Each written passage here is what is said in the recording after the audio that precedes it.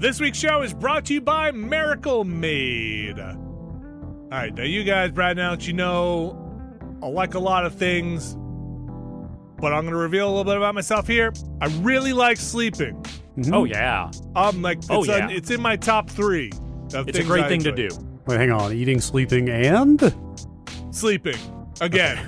It's mostly sleeping, then eating, then sleeping again. Got it, yes. Got Sleep, it. get up, eat, then you get back to sleep. Yeah. If I could eat while I'm sleeping, I would probably do that too. Sleep, eat, sleep, repeat. Got it. Yes. And luckily for me, Miracle Made has sheets just for me. Because did you know that traditional bed sheets can harbor more bacteria than a toilet seat? And I'll tell you what I don't like, sleeping on a damn toilet seat. I would rather sleep in some nice sheets. I don't know, man. Have you tried it?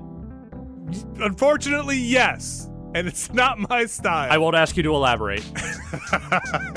Inspired by those punks at NASA, Miracle Made uses silver-infused fabrics and makes temperature-regulating bedding so you can sleep at the perfect temperature all night long. It has self-cooling properties. The sheets that are infused with this silver prevent up to 99.7% of bacterial growth, leaving them to stay cleaner and fresh 3 times longer than other sheets, and no more gross odors. Only the best odors in my sheets. You can go to trymiracle.com/nextlander to try Miracle Made sheets today. And whether you're buying them for yourself or as a gift for a loved one, if you order today, you can save over 40%. And if you use our promo NEXTLANDER at checkout, you'll get 3 free towels and save an extra 20%. Miracle is so confident in their product, it's backed with a 30-day money-back guarantee. So if you aren't 100% satisfied, you'll get a full refund. Upgrade your sleep with Miracle Made. Go to miracle.com/nextlander and use the code NEXTLANDER to claim your free 3-piece towel set and save over 40% off. Again, that's trymiracle.com/nextlander to treat yourself. Thank you, Miracle Made, for sponsoring this episode.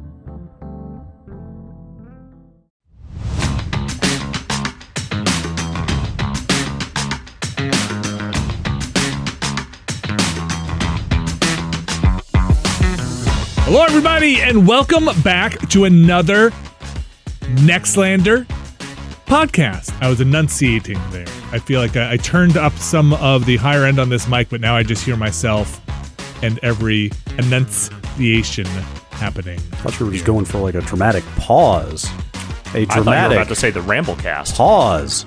Yeah, also I have to make sure I don't say the Ramblecast. Okay. Because we did just do one of those. Yeah, or I don't say any of the other podcasts. Right. You're listening to the Nextlander podcast. Welcome, everyone. If it's your first Nextlander podcast, I want you to know that you can just take a seat right in the front row and just sit right there. Thank you very much. Now just take your seat. Just please. a warning. Take your seat and sit down. Whoa. Yeah. Sit down and be aware. First 3 rows, splatter area. Don't mind him. He hasn't had his coffee yet. Are you going to eat that the entire show? You're just going to make that noise, just going to eat lip that smacking popcorn sound. the entire show. Do you ever eat popcorn in a theater? If there's remember theaters and remember popcorn? No. Do you ever eat popcorn in a theater and just try and you're eating popcorn and you're just chowing down because it's so delicious, and then a quiet scene happens and you just do that slow chew that just The better, you don't want to make too much noise. The better one is when you've got a big plastic bag of candy you're digging into, and it's just like some, gut-wrenching scene happening, and it's just like... Yeah, it's the crinkling plastic is the one that I just can't do. But that's Yeah. way better than having a mouthful of popcorn slowly turning into wet pulp in your mouth. Mm-hmm. That's how you gotta do it. You just Ugh. gotta and then you swallow it, and then you let your second stomach kind of push it back up, and then put it back down. Just let the old rumen get to work. Plenty of room in here on this here podcast. We're talking about games. Later on, we're going to get to Trek to Yomi, Citizen Sleeper, Salt and Sacrifice. First, though, Alex. Yeah. What's up? I have a confession to make. You've never seen a movie. No. That would be a fun confession to make here, but no, this is a less fun one. Okay. Despite the fact that I have worked most of my professional life in audio in some form or another, I have a confession here to make.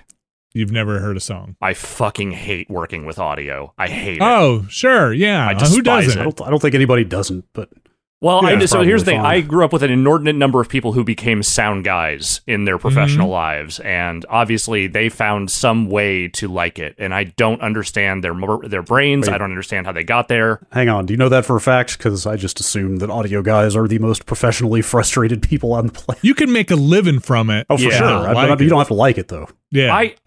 I know at least two who say they like it. Whether or not they are lying to me to save face for the career they have chosen for themselves, I couldn't tell you, but they seem to be thriving in this environment, and I have nothing but admiration and deep confusion over that. Do you know what sucks about audio?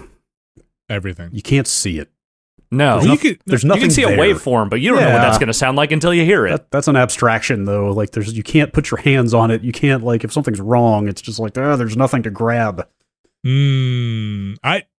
I think part of that is, I've said this for a long time. Bad video better than bad audio, right? Mhm. Like True. we're just so attuned to what good audio should be, but visually there's so much else going on. There's stylistic choices and this, and it's black and white, or it's this. There's like, it's bad audio or it's good audio, or it's intentionally bad audio and crunchy, or it's good audio and really crisp. Yes. And so you just recognize bad audio immediately. I bring this up because I have Yes. spent the last several days trying to get myself into a place where I can just record not even acoustic drums, the electric drums that I have in my apartment, just to do demos, not even to do like actual, like, these are the recordings we're going to do for our album band stuff, just demos.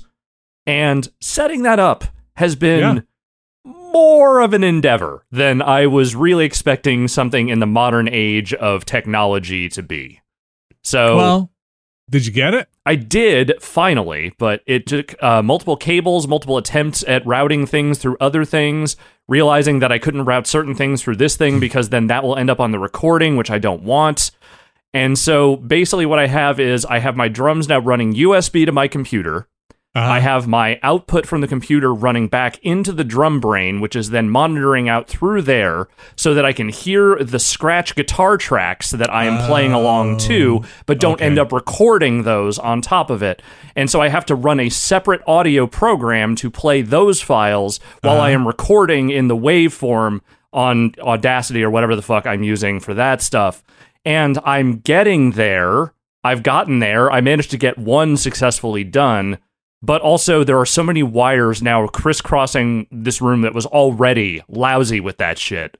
And now I'm just like, I kind of just want to burn everything down. I'm going to posit this. Yeah. And please, if I'm overstepping my bounds, No, because please I do. don't I'm really an know what idiot. you're doing. Help me. If your drums are going USB to your computer, Yes. and I'm just going to say you're using something like Audition. I don't know how Audacity works. I would think in Audition, you target a track for recording, and then you can have the guitar track in there to play back solo. To solo that track, could your computer use your drum brain as an audio output device when you plug your headphones in? Two things I have tried on that front. One, I tried just running monitor out from the Motu, and that adds too much lag. So it sounds like everything I'm playing is about a half second behind. That's no good. The other thing is, for some reason, when I try to record in Audacity, every drum track that comes out is sped Audition? up. No, I'm saying an Audition. Yes, an Audition. Audition, yeah. Is sped up and crunchy as shit and sounds wrong and bad, and it sounds like a can of smashed ass. And so that's not good. But when I just record direct into Audacity with nothing else in, no other flavors going on in the background, it just works. You would not lower yourself to smashed ass. I mean, No. like minced No. ass at least, please. Yes. So that's what that oh gosh, I'm making a joke that's way out of my fucking wheelhouse, but I want to make it, but I don't have the chops to make it. Okay. Pretend I know a lot about drums. Please do. and I'm also, okay. So that's what they recorded that Metallica album in, huh? Boom. There it is. Finally, Lars gets his just desserts. All I know is people don't like that snare. I have actually thought about, as a joke, just getting a sample of that snare and making that my snare sample for these demos just to really fuck with my band members. But considering the ordeal, just getting actual decent sounding drums I've had going on, I'm not going to do You're that. not in a position. No. Which album are you talking about? Are you talking about? Saint Anger. Oh, wait. The was there a drum? legendarily bad drums on Saint Anger. I thought you were talking about Injustice for All and the lack of bass. No, that's a whole other Metallica recording problem. Yes.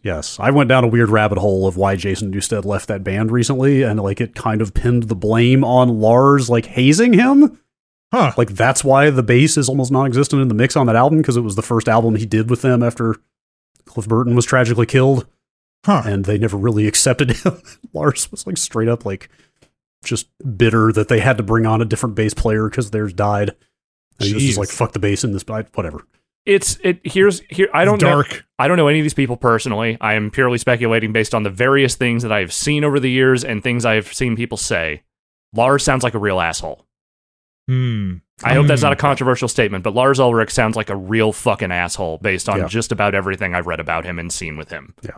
Anyway, could your drums, your electrics, your whatever you call your fake E-kit. drums, You can just call it E-kit, E-drums, whatever you like. Can they act as a MIDI device? Can you Yes. can you load a patch set in there of like a bunch of different dogs barking and play the dogs? 100%. I could load You should do custom that. samples into the drum brain also and not even have to do that through MIDI if I don't want to. You should do that. You can also, when I was looking up your drum kit, because I was interested, your E-kit, your electronic drums there, you can record the MIDI, and then on the computer, you could give it to Brad, and then Brad could take like a Roland sample set and then map your drums to the drum kit in something like that he has. Yeah. There is a wide variety of possibilities for me out there that I have absolutely no understanding how to make happen. Because again, my audio editing experience is exclusively limited to guys talking into microphones about stuff. It is not really in the musical realm.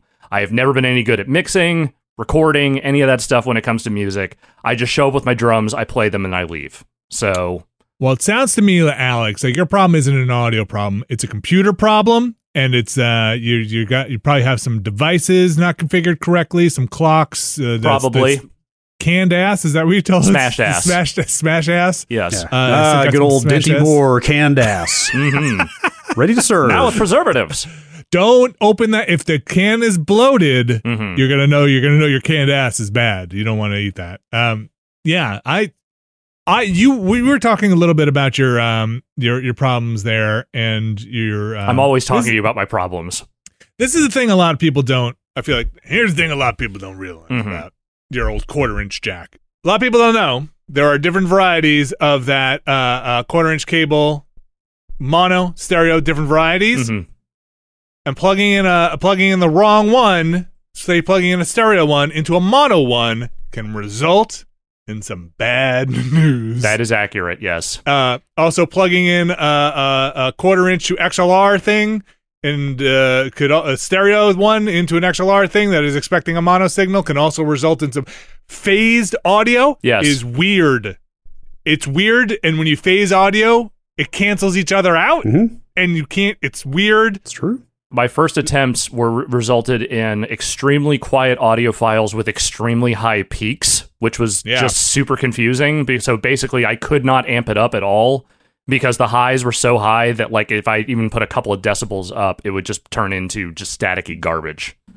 So my 2 cents here: if you're ever running into stuff like that at home, if you're going out of a mono output, and usually you can tell if it's mono, it'll say mono, or it'll just be the left output. If you see 2 1/4-inch jacks, usually that means it wants a stereo pair of mono. Usually wants a stereo pair of mono 1/4-inch jacks. Find yourself a mono 1/4-inch jack. A stereo one might not make the right connections inside there. So, or you know what? Just do what I did and fucking find the one USB A to B cable that you have and plug that in. Oh, everybody's got an old printer. They got one somewhere. Sounds like somebody needs to develop a cable drawer. I have a cable drawer, and let me tell you, that drawer will one day take over this entire apartment. It is spilling out like spaghetti out of a pot. If you have fewer than between 8 and 12 USB B cables, You're screwing up. I'm just saying, Say like, fewer? Yes. oh, I have a million, like, USB, USB-C, like, all those. It's just I have one A to B. And it One came A with to my B. printer. Yeah, that's right. It came with everybody's printer. So now my printer is running off Wi-Fi because I had to take that cable.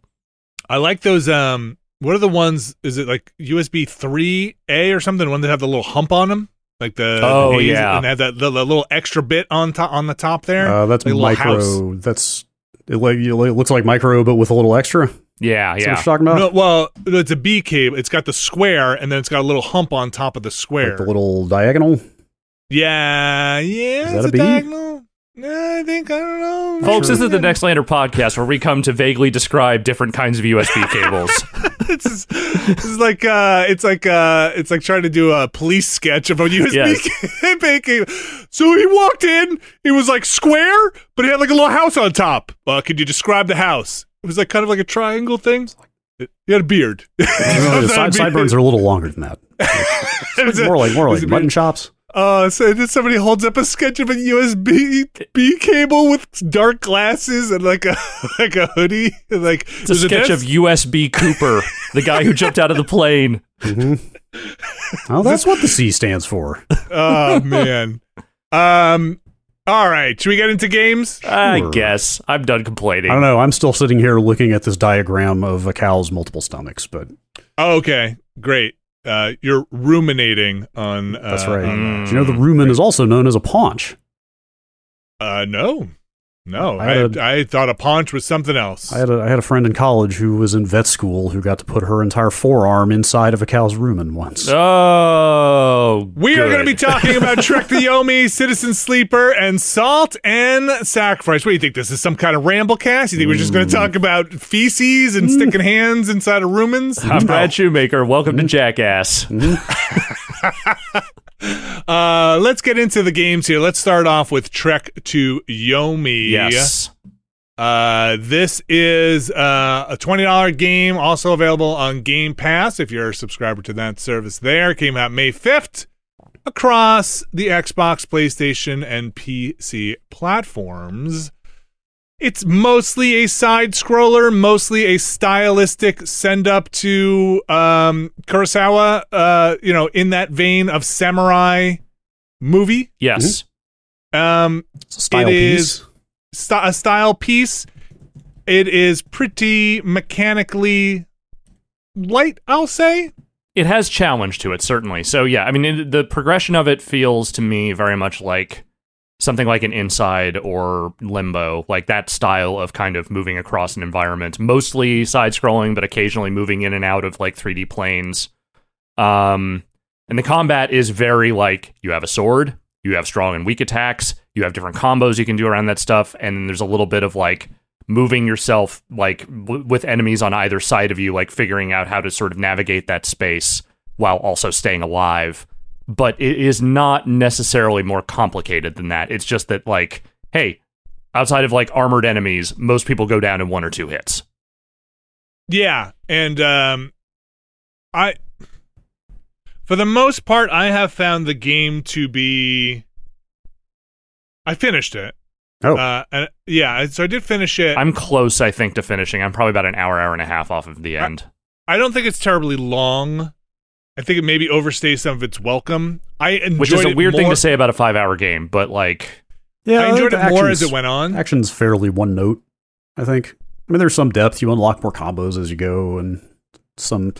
Like, I started out just the up slash and the down slash, where you can hold Yeah. up or down and hit attack twice. Like, those combos are so fast, and most enemies die in 2 hits that, like, I was just like blazing through the first hour and a Yeah. half without even taking a hit, but then they start throwing enemies at you that are too fast for you to get away with that and stuff.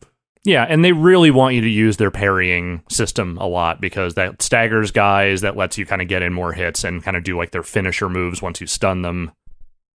Yeah, and they have a thing where you can use a finisher move to regain health, which really lets you fly through some of those later levels. Yeah, and Because I think there are ways to get stamina back too, right? By doing like, I forget what it is, like multiple parries or multiple dodges or something. I believe there are some ways to, because you can deplete stamina and be like tired where you can't attack well and dodge and stuff. Yeah. So for the most part, I found it to be fairly trivial in a lot of places. Boss fights being the exception. Sometimes the boss fights, and the last boss fight, I actually wound up throwing my head or whole self against quite a bit. Oh, I thought you were going to say you threw your controller or something. No, it wasn't. I did think about throwing my controller during like one or two fights, but yeah. Does the story go anywhere? Like the setup is like it's pretty by the numbers samurai stuff. Yeah.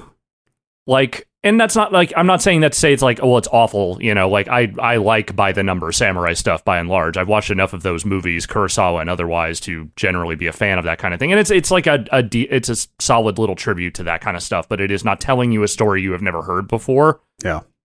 I think so. I gave Ghost of Tsushima a lot of shit for its naked desire to just do the Kurosawa thing, but in a Ubisoft-style open-world game, because, you know, that kind of thing can't really ever look like a Kurosawa production just by virtue of it's a third-person action game. The camera never really shifts in a way that lets it look like that kind of stuff. The thing Trek to Yomi does get right is that by doing that perspective the way they do and kind of having the fixed camera from like screen to screen, it lets them actually do stuff with cinematography and like kind of frame shots in a way that looks kind of like the movies that they're very clearly inspired by. And maybe this is an unfair comparison though, but the one thing it doesn't do that kind of bums me out is that the one thing Ghost of Tsushima got very right is the sword combat felt good. Like it felt... Every time you just like ran a slash through a guy, it had that oomph to it, that kind of just like knife through meat thing that like, and some of it was just the force feedback, but also just the way everything animated and looked. That shit felt good. Here it feels like you're just kind of with a sword, and it kind of, you know, people are dying. There's something mushy about the feedback from the combat for sure. Yeah. I know what you mean. For some of those combos, you do have to be fairly deliberate. Like, if you hit 4 times with X instead of 3, you'll miss a combo because it'll be like X, X, X, Y. And so they have a pretty long window. I never felt like I got the parry system totally down. Or the timing on it's a little weird. It always felt weird. You're supposed to hit the button when you clash swords, and it always felt a little off. But you get things that open up the game that allowed me to feel like I was cheesing things. Mm-hmm. Like, there's this move that's like XXY, and when you push Y, the last hit will stun somebody, which puts them in the finisher state, which gets you your health back. You can miss with the XX part and just have the Y part hit, and they will still go into that stunned state. Yeah. You also get a move where they call it rotation, where you're turning around backwards. You get a move where you can do a rotation and immediately do an XY move and get them into a stunned state. So I would wind up rolling through people to just get that stun state immediately to hit them with the finisher to get my health back. And actually, I wound up using that a lot on the bosses. But it's not always consistent when you can roll through characters. Sometimes you can roll through someone, and sometimes you can't roll through some people. And people with spears always gave me a hard time. Anybody who has a spear or a long weapon, I just wound up using my ranged weapon usually to just take them out. There weren't that many. You do get a couple of throwables. You get a bow. You get some other things. I enjoyed it. It kept me going. It's a nice little diversion. It's doing some things that I certainly wish something like Ghost of Tsushima was a little more capable of doing, but there are other things I think it doesn't do quite as well. I think for a smaller scale experience, I wouldn't say that I feel like it overstays its welcome, but I feel like they knew what they had and they gave it. They put it up just about to the line of like, because right where I'm at right now, I'm like, let's wrap it up. I'm ready to wrap it up. Do you know what chapter you're in about? I think 3. I think I got to the end of 3 because I think there's about 5 or 6. Chapters. Yeah, I think I was starting 4 when I left off. Okay. Let me know how you feel if you do finish it, because there was a part I was up to that I also felt like, okay, we should wrap. And then it went on. A little further than that? Yeah, okay. It went on. And I was like, oh, because the character variety doesn't change that much. No. You got a couple of harder characters that have a couple of moves, but there's probably 3 or 4 types within each group of characters. And once you learn their attacks, you kind of know when to hit, when to parry, and that comes down to, well, how many are they going to throw at you at the same time? Yeah. And, are they going to surround you? So, Trek to Yomi, pretty good. I did restart on the locked difficulty, the one that is one hit. Yeah, the one that's one hit kill at the end. but then they make you do the entire prologue again. Oh, yeah. There's so a whole I- tutorial at the beginning where you're a kid and you're learning about swordplay and stuff. That stuff is kind of long. A little too long. So not only do they make you do that, they make you go through the training again, where you have to train with your sensei of like, push X 2 times, push this. And then by the time I got through that, I was like, I'm going to put That's this down. critical story setup. I was like shocked once I got in there. Like I saw Alex play it on that stream the other day before I had started it, and then when I went back and played through the beginning, like they really kind of overstretch with some of the art assets that they have. Like I was kind of shocked how often there are like close in cutscenes right on those character models, and like those faces do not animate at all. No, they Like, don't. those character models look like they are made for a side scroller where the camera is like pulled pretty far out, and they are totally fine for that. But there's like kind of a lot of scenes of it right up on those character models, and Yeah. they don't really hold up in close up so well. Yes, that I would agree with that. It's ambitious though. You know, it's like the value of the game is just seeing all the creative camera angles they came up with and getting the vibe of. I mean, they pull off that look pretty well. Yeah, I think the look is probably its most successful aspect, other than, like you said, the facial animation stuff. Some cool camera angles, some nice presentation stuff. I was curious, did you see how that's credited at the beginning? Like, we kept talking about it like, oh, Flying Wild Hog made this. Like, those are the shooter people. Like, this is a weird swerve for them. But then, like, when you boot the game up, I'm sorry, what is the guy's name? It's credited as, like, a game by Leonard Menciari and Flying Wild Hog. And I'm not sure. I looked him up, and, like, he's credited on The Eternal Castle, Neo Dusk, some other games. Like, I don't know what the situation is there. Could just be one of those things where, like, he had a thing in mind, like, he needed some people to help him develop it, and so he just went to that studio and was like, will you do this, like, support work and additional development for me? That's an interesting model. Like, I know, like, there's definitely some, like, justified skepticism around, like, the auteur model in video games because of what a, like, wide-scale collaborative effort development is. Yeah. But, like, the idea of, like, a director, like, a writer-director just working with different studios to make games is, like, kind of, it's like weird and film-like, you know what I mean? Yeah. Like, it feels like something out of the movie industry, if that's what's going on here. $20, Game Pass. Yeah. Finished it. I like it. I think $20 is a good price point for that game. Yeah. I think that's, and also Game Pass, obviously. Again, if you're on Game Pass, Trek to Yomi came out last week. Last week. On the 5th. Yes. I'm going to take a break there. Yeah. Let's take a break there before we get into Citizen Sleeper. We're going to jump into Citizen Sleeper and talk about Salt and Sacrifice. So come stick around. As we get into more games coming up soon. Be right back. This week's show is brought to you by Rocket Money. Brad Shoemaker, Alex Navarro. I bet you guys have subscriptions. I had a lot of subscriptions. I had too many subscriptions, and at a certain point, I had to drill down. I had to focus. I had to make sure that I did not have so many subscriptions anymore. You had to take time out of your day, my busy schedule, your time, which is worth more than anything, to find those subscriptions and cancel them. Brad Shoemaker, do you live a subscription lifestyle? I am just a walking monthly bill at this point. It's the world we live in. If you need help, boy, guys, I got some news for you. Rocket Money is a personal finance app that finds and cancels your unwanted subscriptions, monitors your spending, and helps you lower your bills all in one place. It says here that most people think they're spending $80 on their subscriptions, when in reality, the number is closer to $200. My God. What are we even doing? With Rocket Money, you can easily cancel the ones you don't want with just the press of a button. Rocket Money also lets you monitor all your expenses in one place, recommends custom budgets based on your past spending, and they'll even send you notifications when you've reached your spending limits. Stop wasting money on things you don't use. Cancel your unwanted subscriptions and manage your money the easy way by going to rocketmoney.com/Nextlander. That's rocketmoney.com/Nextlander.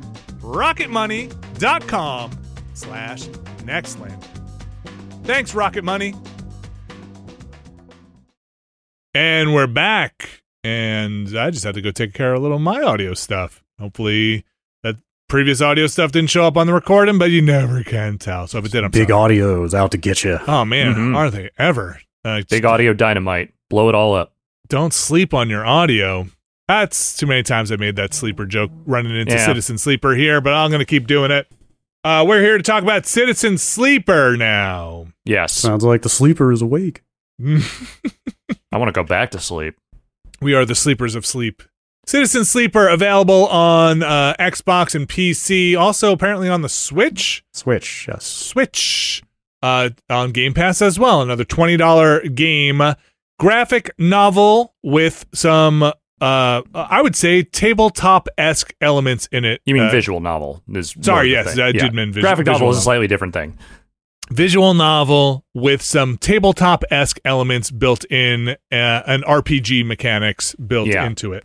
So the universe in this seems fairly deep, I'll say. The lore in it seems pretty novel to me. I don't know if it's based off of anything, but I don't think so. Yeah, I don't think it is. I haven't played too far in it, but what I can glean from this is that you were once a man, and now you are, or some version of you inhabits a shell, some kind of humanoid-esque robot that was under a contract with a corporation.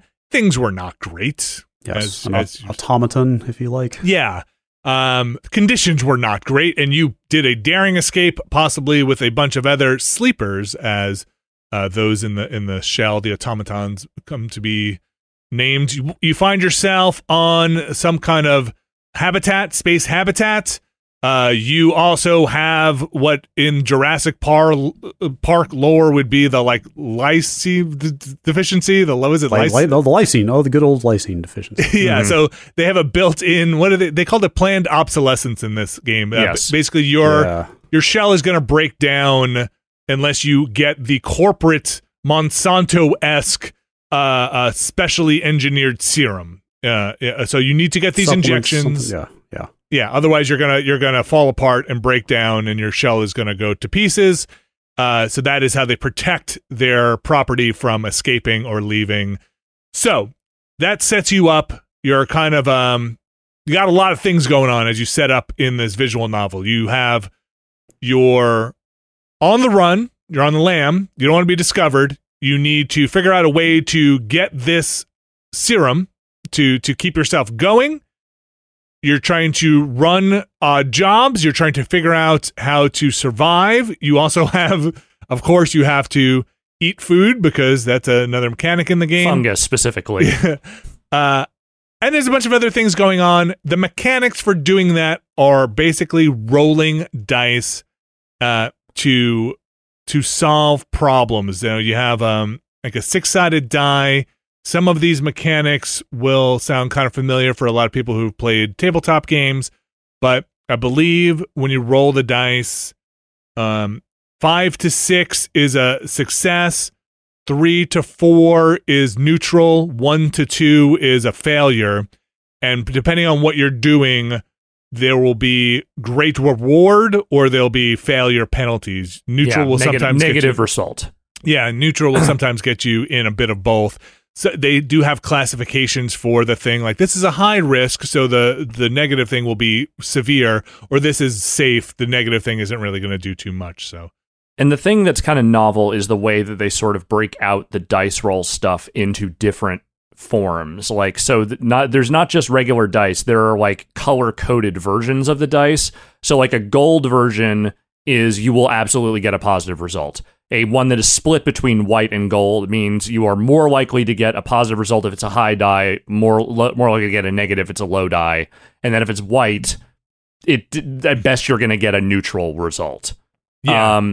And so the way the structure is broken out, everything is done in cycles, which is essentially days, and you have a set number of dice to work with each day. And the number of dice you have to work with is tied to your body's condition.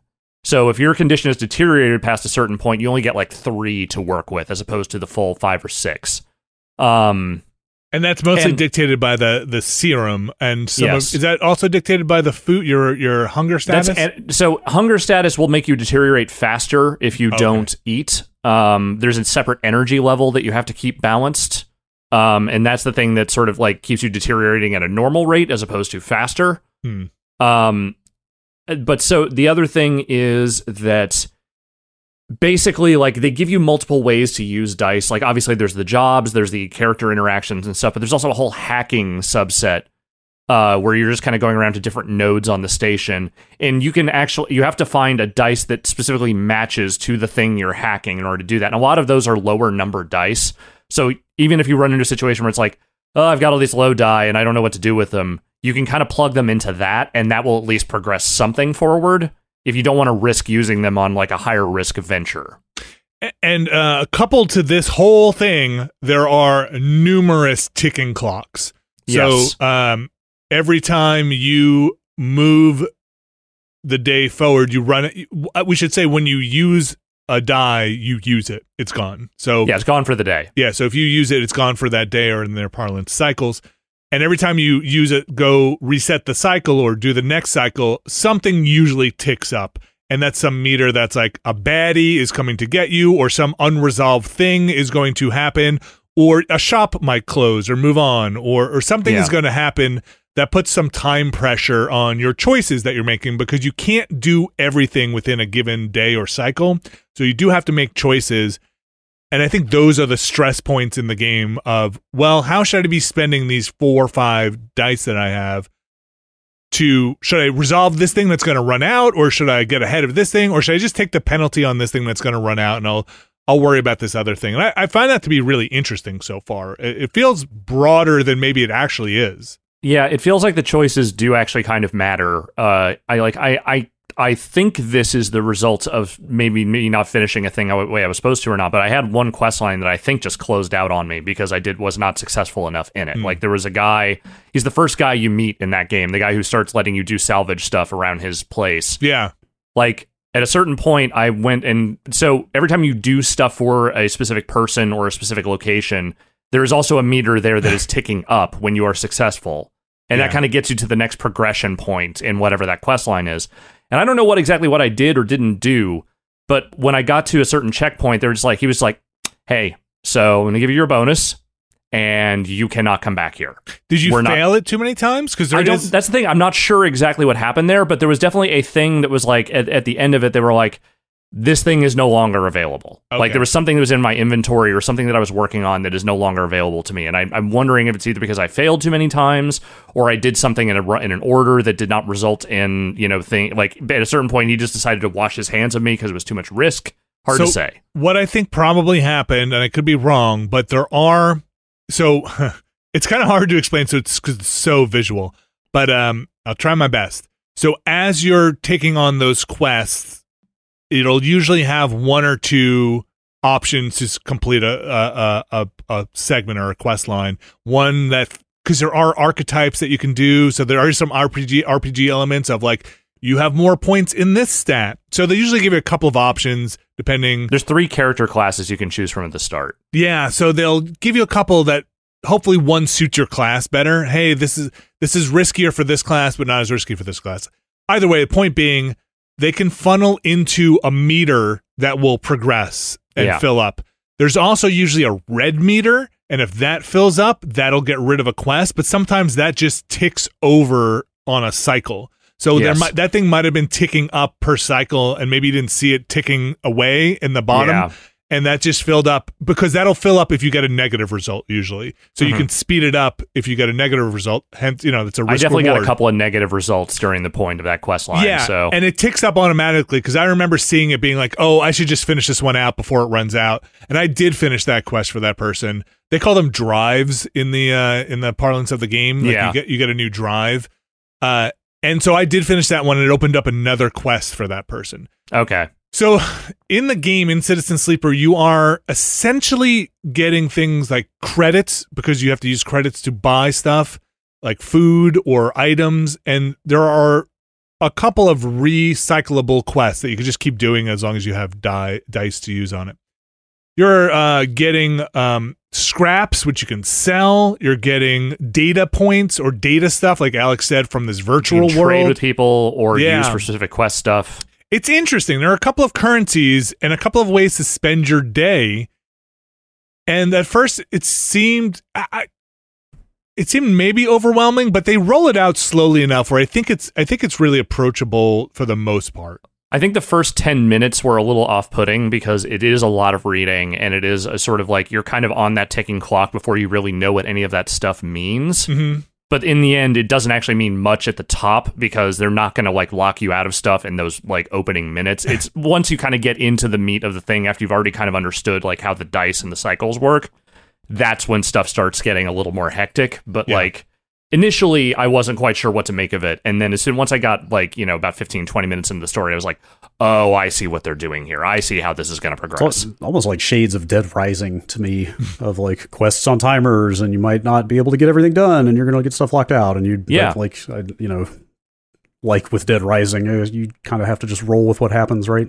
Yeah, and I mean, And this not- is much not try more to of just like a min-max straight everything. narrative. So Right. Also, I thought the beginning of the game was like pretty engaging, surprisingly. Like, I am super not a visual novel guy. yeah, I don't want to be all like, oh, if I want to read a story, I just go grab a book or whatever. But like, it's not really my thing. But I found the beginning of this like really well written.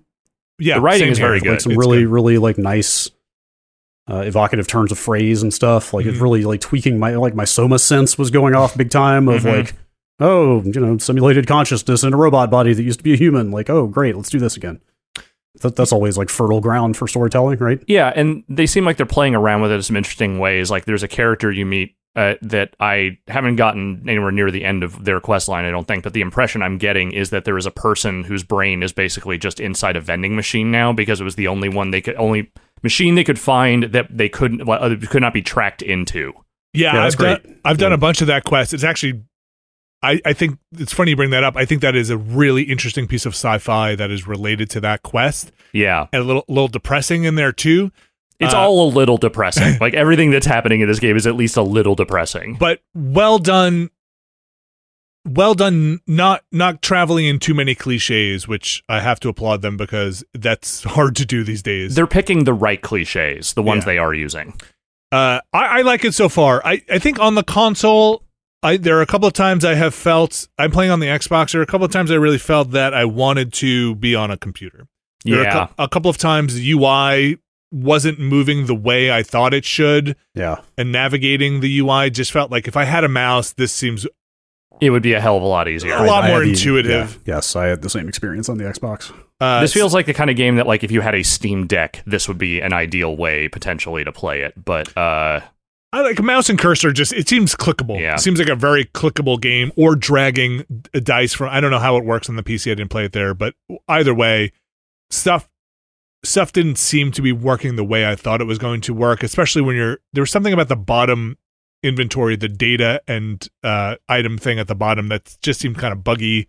it's a little And weird. glitchy. And there was a thing where I would go. There was one part. Not to say this detracts overall from the game, but there's a part where you can put points into your character, and it kept the overlay would be up, but it kept zooming into things that were on the map as I was clicking the button. You know what I mean? It would just ignore the overlay, and it was processing the clicks for things that were on the map, and eventually I had to back out and come back into the game. Yeah. So not without some small problems, but I think They're small. the presentation is great. I think the writing is fabulous. I think Great character art. between this and Norco, there's some really great writing this year in video games that I'm gonna say it again. You shouldn't sleep on. Like it is, especially if you think you are not. Into They're going to put this- that in the trailer, Vinny. Just, I mean, they should have already. Probably they don't need me to point this out. Don't sleep on this one.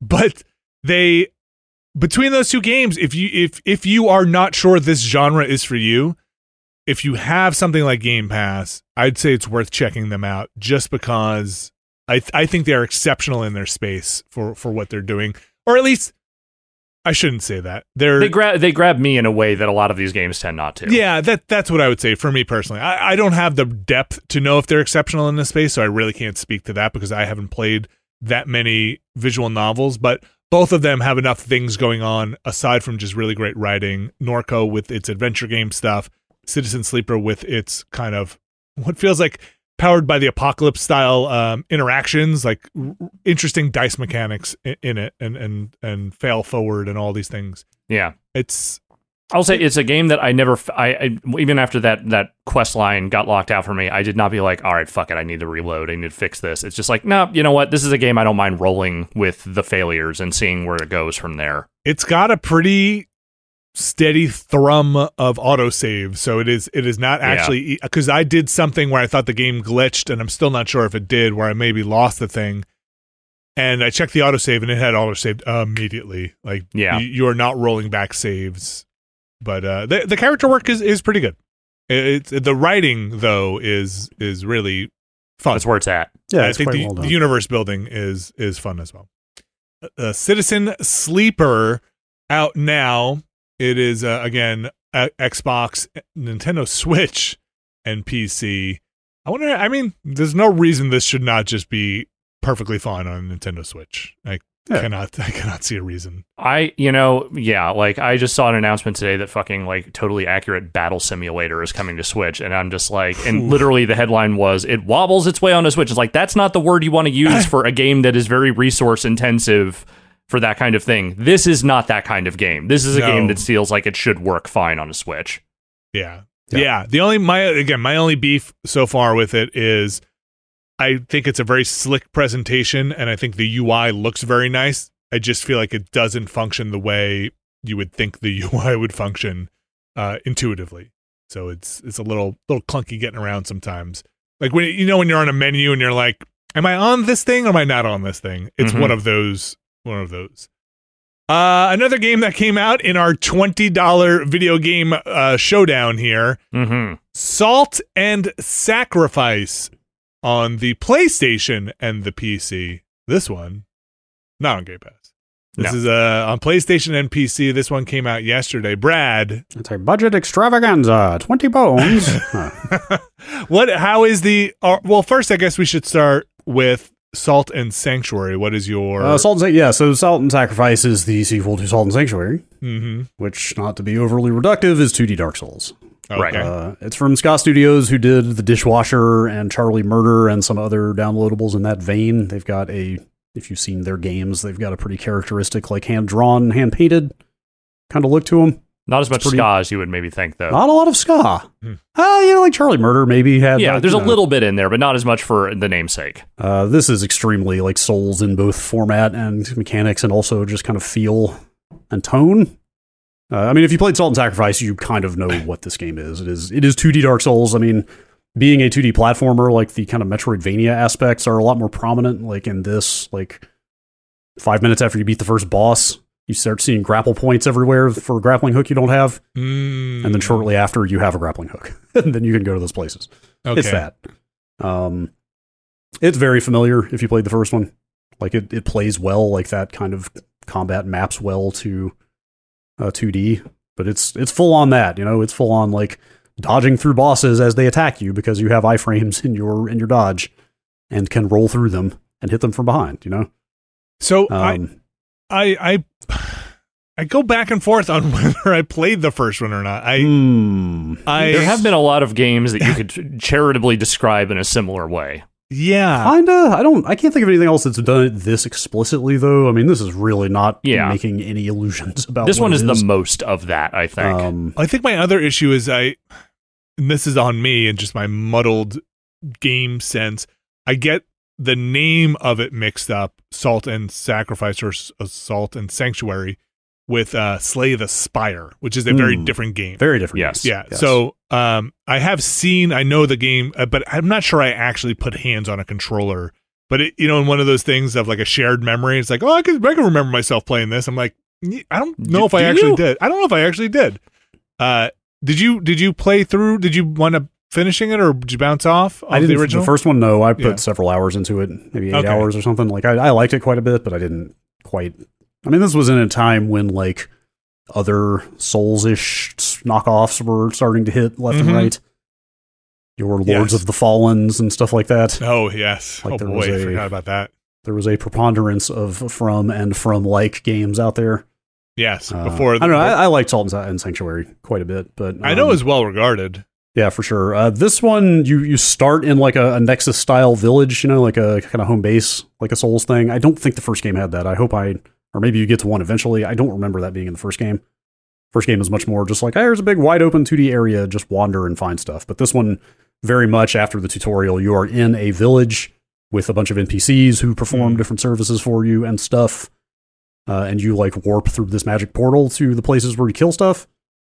There's an interesting thing around that portal where you have like a bucket of colored runes and you stick 5 runes in sequence to kind of program your destination. Mm-hmm. It's almost like dialing up a destination for the portal. And if a character has told you the sequence of runes for a place you need to go, it'll just be on a list. You just pick like Ash whatever village, and it'll have, you just hit a button and it fills it in for you. But you can also you can program the runes in manually yourself. Interesting. Okay. So it seems like there's a lot of potential in there for there to be like hidden locations that they don't spell out for you, but like maybe you'll slowly discover the sequence of runes you need to unlock like a hidden area or something. Like that's it's a neat idea. Or like if you're paying attention to background art, you will see a rune sequence and totally stuff like that. It's like it almost feels like old school NES like password style. It's only a 5 digit kind of password system. But there's like 15 runes or something like that. There's a bunch of different combinations. So like it's a neat kind of throwback idea to like, dig up the Justin Bailey code and punch it in and you'll go to some wild, post game level or something. It's cool.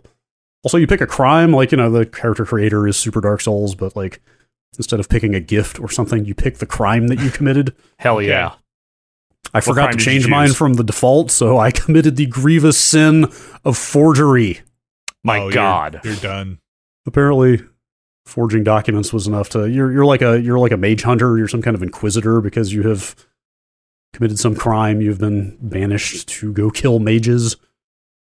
It's neat, and like after a point, the NPCs in the village just start saying like, "Okay, here are some more mages you need to go kill. You could go this way, or you could go this other way. Here's the stuff you need to do." And there's like some investigative aspect to like tracking their victims or following their trail to figure out where they went. It seems cool. Like it just came out like hours before we are recording this, so I haven't played a ton of it yet. But do you know, in the time you played, is it like a Souls, really like a Souls game in that it's in the vibe of it, but not directly linear or connected? Like it sounds like it's in the universe with the mages and everything like that. But is Salt and Sanctuary in the Salt and Sacrifice? Is it a continuum? Do you need to would you get anything from playing the first one to jump into the second? Is one? it a connected universe? Yeah, I don't know. That's a good question. I mean, all the trappings are there. Like instead of souls, you're picking up salt. Like you cash in salt to raise your stats and stuff like that. Like all those trappings are the same. Okay. It's hard to say, like Dark Souls games are, of course, they're the same way, right? Where that's they what I have mean. a like ton of shared trappings, but they all take place in their own universes, or do they? Or do they? All right. This seems cool. Like $20. I mean, there's a lot in there if you're down for this. But it is, and seemingly, if you like that first game, this probably will be in your wheelhouse. It is pretty similar at the base level to that first one, but it's cool. So this is on the PlayStation family of systems, and I think it's on Epic only right now. Epic Game Store. I don't believe it's on Steam yet. Okay. On the Epic Game Store, I don't think you got into this, but it says it has co-op. Yes, you can set that's one of the NPCs or one of the like kiosks in the village is you can set like a summon sign kind of thing. Okay. That may be new, actually. I don't know if the first game had multiplayer of any kind. Yeah, I don't know enough about it. But it's pretty prominent, like I said. Like on your way to that portal to go to different levels, there's a thing where you can just set I want to be online. Here is my summon thing. Okay. Yeah. I never want to be online. Ska Studios, Salt and Sacrifice. Now I know what the salt means. Thank you. Mm-hmm. I was wondering. It's your soul's equivalent? Yes, my soul is salt. Okay, so Trek to Yomi, Citizen Sleeper, Salt and Sacrifice. Who said there aren't games coming out? I never did. It's true. Alex, you had an early access story you wanted to share. Yeah. This is a brief thing. I just want to Brad Shoemaker noted skeptic of early access and look. bringing and investing himself in early access experiences. It has its place, you know? Yes. So I will just say, I was playing the Iron Oath, that sort of mercenary management, a tactical RPG game a couple weeks ago. I've still been playing it. In fact, I played a bunch of it this weekend. You were right. You were right to have. I'm sorry. I don't think I quite heard you. Because you Brad Shoemaker. You were speak up correct. a little. Enunciate. I hit a point in the story where there isn't anymore. There is a splash screen that comes up and it's just like, you have reached the end of this quest line for this early access build. We will be adding more down the road. You can still do these non-story repeatable quests if you want to, but this main story, you have hit the ceiling, my friend. Yeah, I mean, look, you can appreciate the honesty, right? Oh, totally. And the thing is, very upfront. Hey, there's no more game here. If I had read the description ahead of time of what they were launching in early access with, I probably would have known this. But yeah, I mean, yes, the exact same thing happened with Rogue Legacy 2 when they launched that in early access. I think it was only that. So, I mean, you guys watched me beat the boss of that first area. Yep. I believe that first area is all that was in the game when they launched it on early access. Like, I don't think there was literally anything to do after that. And I mean, you can only play through the same part of a game so many times, right? Yeah. And I've reached a point where it's like, even doing the repeatable quests, it's like, I'm probably good until they add more story for now. Yeah. But I'm still enjoying that game a lot. I'm just going to putting it on the back burner until the next big update because, I don't want to burn myself out on just doing the same sort of escort quests over and over and over again. And embrace that 1.0 life. Yes. I mean, I will play it when it's 1.0, that's for sure. So I think the bigger thing to look out for is, will you keep your saves in 1.0? Or will you mind? I don't know if I'm really going to be that, but it's not that much story that I did. I spent a lot of that time just kind of doing side stuff. Mm-hmm. There really aren't that many story quests in the main thing that, like, if I had to start over, which I don't necessarily think you will have to. It's not always the indication, but I'm just saying, even if I did, I'd be all right. That stuff can bite you in all kinds of ways, you know? Like, I've still got a backup of that Valheim server that we put all that work into about a year and change ago, like early last year. Like, Abby had like a palatial estate on that thing, Like, there was some real work in that world. I don't know if it ever came to pass, but they definitely said at some point, like, hey, we might break old world, old world, basically, like server worlds at some point. Like, an update the game may change enough at some point that your old world from your server will not be compatible anymore or something. Creator beware. Yeah. It happens. Yeah. It happens. The price. The number of games that I play enough of in early access to where I even run into these problems is not that high. So I tend to stick with the buildy games or tear them down games, I guess. Valheim. Yeah, Valheim was really good. That game was and is awesome. I haven't played it. Man, I should see if I can get that server up and running again. I still had a bit of a problem with some of the combat stuff, but it was fun. It was fun tooling around in that weird, both beautiful and gross-looking world. It was a unique thing. I wonder how it's doing. I think they just announced they passed 10 million sold, I believe, was the last headline. That's a good number. Not so long ago. Yeah, they did pretty well for themselves. I don't know where it's at right now. I don't know. Those things, I like those stories of things that start off incredibly small and then reach ridiculous proportions, but then hopefully come out to 1.0. We hope. It looks like they just launched the Mistlands update a few days ago. Whatever that might be. Misty Land is what I'm going to guess. Fog. Yeah, these screenshots are pretty foggy. Call me when they launch the Pissed Land. Starring John Goodman. I'll call you. All right. I'll call. Just make sure to get your number. Okay. All right. We're gonna move on to the news, but first we're gonna take another break. So stick around, and we'll be right back, folks. The news this week. There is some. It's a little weird. You're not gonna want to miss it. Stick around. This week's show is brought to you by ExpressVPN. Alex Navarro, Brad Shoemaker. You're not going to walk out of the house naked, right? Not if I can help it. you're going to put your VPN on first. Yeah, of course. Of course. One leg at a time, like I always do. ExpressVPN is the easiest way to browse safely, securely, and just better. I just used ExpressVPN. I was away on a trip. I've had ExpressVPN for a couple of years here. When I got on that hotel Wi-Fi, I slipped right into ExpressVPN. One click, very easy. Get in there, and then I was able to access the internet, let's say. Yeah. What are you doing on that vacation there? I had to access my GitHub account, and I was doing some coding, and then I'm sure. I used my ExpressVPN, and then VPN'd into my home computer. Likely story. And then I watched, some videos, and it's That's fast what they enough. all say. It's got great speeds. It was connected very easily. I was even able to stream in HD, problemless, on the hotel Wi-Fi. And they didn't know a damn thing. Says here you can connect to ExpressVPN and you won't even realize you have it on, which I can vouch for. It's pretty seamless.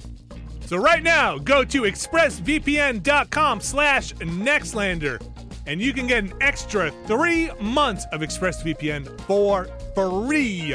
That's expressvpn.com/Nextlander to get 3 extra months of ExpressVPN. expressvpn.com/Nextlander. Thanks, ExpressVPN. And we're back, and it is time for the news. Video game news sometimes gets weird. Sometimes the real world and the video game world combine in weird tornadoes that suck you in and blow the roof off. Okay, I'm going to go with my other one. Are you ready for some football? Not that kind of football. Okay, are you ready for some soccer? I mean, no, but okay. How about footy? You got any footy? Are you ready for some footy? the beautiful Yes. game, Yes. Are you ready for some FIFA? the Now you're beautiful speaking my billion-dollar language. franchise. Now you're speaking my language. What is going on with FIFA and EA? So I think we... Why? I don't know why this looks so much more dramatic in this New York Times headline. I think it's Everything the italics that they use. There's something. Just read this headline. I can FIFA read it. and EA Sports and decades-long video game partnership. Man, did not see that one coming. Was this known that that there was on the rocks? I think we may have briefly touched on this in an earlier podcast, but not to any great extent. But there was an ongoing negotiation between FIFA, the governing body of a lot of the world of football in every other country besides this one, and the Electronic Arts makers of the FIFA video games. And the word that had been coming out was that those negotiations were hitting the rocks because they were pretty far apart in terms of like what the organization wanted, what EA wanted. And now it is dead. It's dead. They are not going, and starting summer of next year, they added a slight extension to their existing 10-year deal that will run through next summer. The Women's World Cup is next summer. And then once that is over with, Electronic Arts will continue to make football games, but they will be doing it under the name EA Sports FC.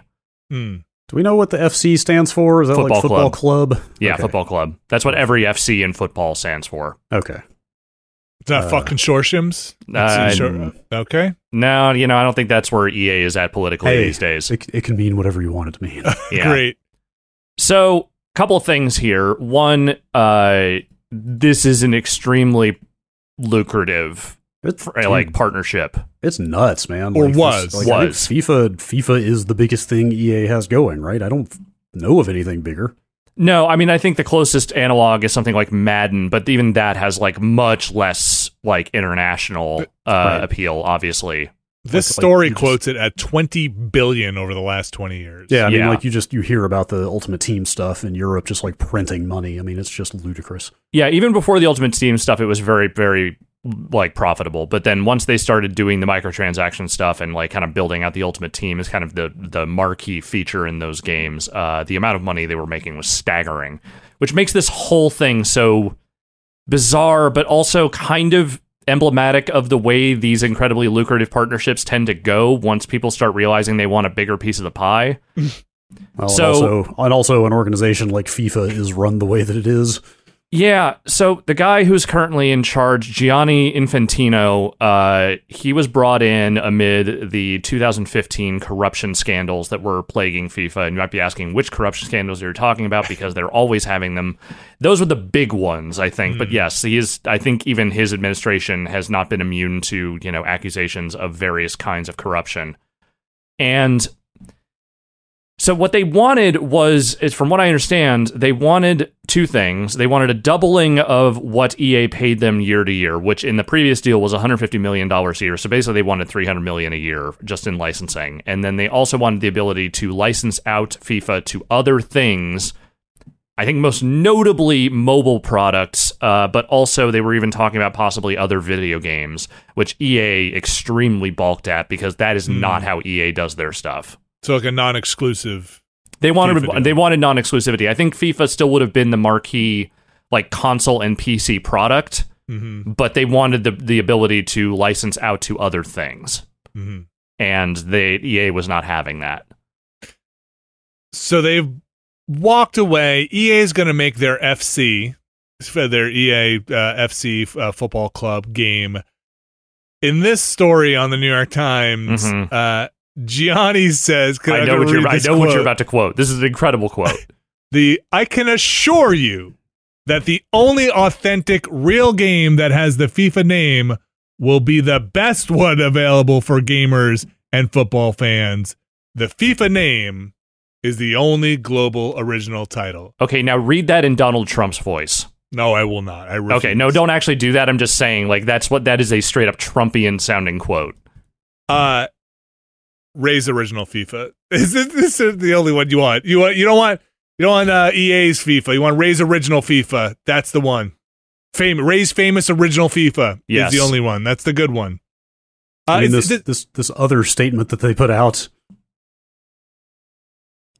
I'm trying to make sure. I mean, screenshots of this were getting passed around on Twitter. I don't see a link to it. I think this was a statement directly from. We don't need to get into it. There's a lot more of that kind of language floating around. Yes, definitely. Like that organization. The larger statement to this thing is kind of insane. Also, I did not realize until I dug in a little bit that this is the same dude who was like justifying all those people that like died constructing the stadium. Oh, in Qatar for the World Cup and everything. Yeah. Like hand waved away all of the. Yeah, man. Look, FIFA is a horrible organization. Yeah. Like, even among, the professional sports world, which is riddled with horrible organizations, FIFA is, way up there in terms of, like, I think they might be number one, certainly in terms of scale of fuck-upness. But that's the thing, is that, like, that was never going to be a sticking point for EA. If the money had been right and the exclusivity had been right, they never would have balked at the idea of continuing to work with FIFA, because there's too much money to be made. Yeah, I mean, I was kind of surprised how little this is actually going to impact the product. I mean, it's quite literally just the name on the box, because this sort of burying the business lead here. Yeah, they lose the World Cup branding, but not much else. Right, like EA already makes individual licensing agreements with all the different football clubs and players. So like they're not using any of the lineup in the game. It's literally just the name on the box, which like that's important. That's important to know. Yeah, like granted, you don't want to lose the branding on your most popular product that's been around for 2 decades, right? Like, yeah, like there is absolutely a lot of brand familiarity there that you rely on, but it does.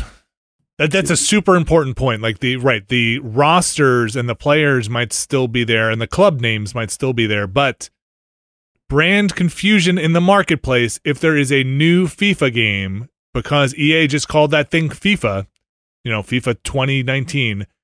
Could be really tough. So if they went out and got Ubisoft to make a FIFA game and it also just said FIFA on it, that could be it. That Harvest Moon Natsume stuff still causes problems. Yeah, I mean, it's going to take some years for them to find a partner and spin up a new franchise, especially one that's worth a shit, because you can see the first game or two not being so great. So like EA still has plenty of time to kind of re-educate FIFA fans on what's going on. Like, I'm pretty sure they could do the mobile market splash that they want to do pretty easy. There's enough, like, unlicensed football games out there that I'm sure that they could just partner up with someone. But, like, on a console scale, like, doing something at a FIFA scale, there aren't a lot of people you can go to.